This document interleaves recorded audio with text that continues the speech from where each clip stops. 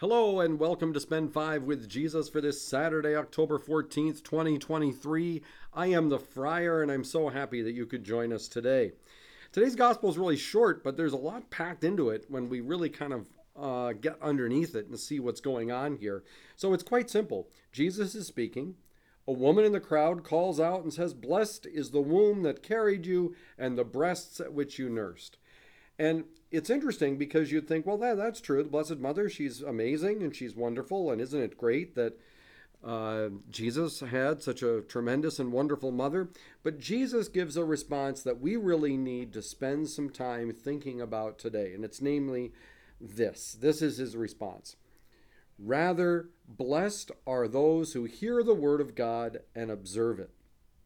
Now, why is this such a critical distinction that's being made here by Jesus? Why didn't he just agree and say, yes, my mother is blessed. Yes, the Virgin Mary is tremendous and outstanding and wonderful.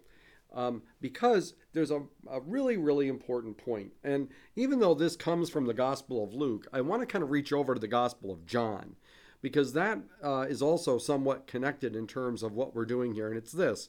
If you look at the Gospel of John, very, very often, you don't see people identified by their name. Mary, for example, is the mother of Jesus. There is the disciple whom Jesus loved.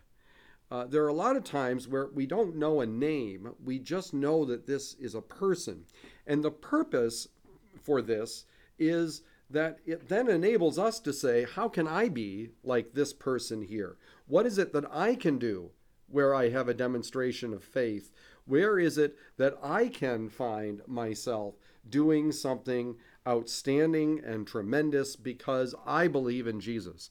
And that's the point that Jesus is trying to make. What makes Mary, the Virgin Mother, the mother of Jesus, so wonderful is first and foremost her faith in Almighty God.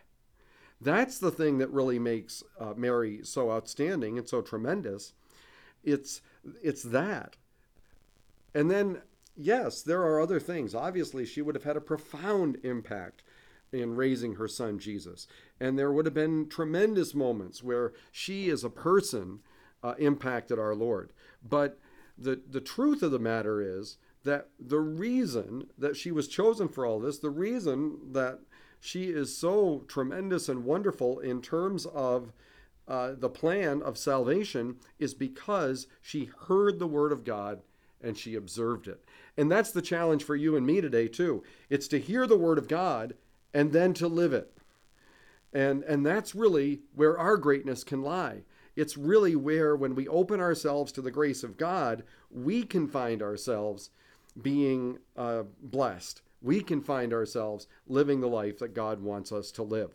And so today, take a moment, first of all, just to thank God for being a part of your life, and then hear the word of God, spend some time with the Bible, and observe it.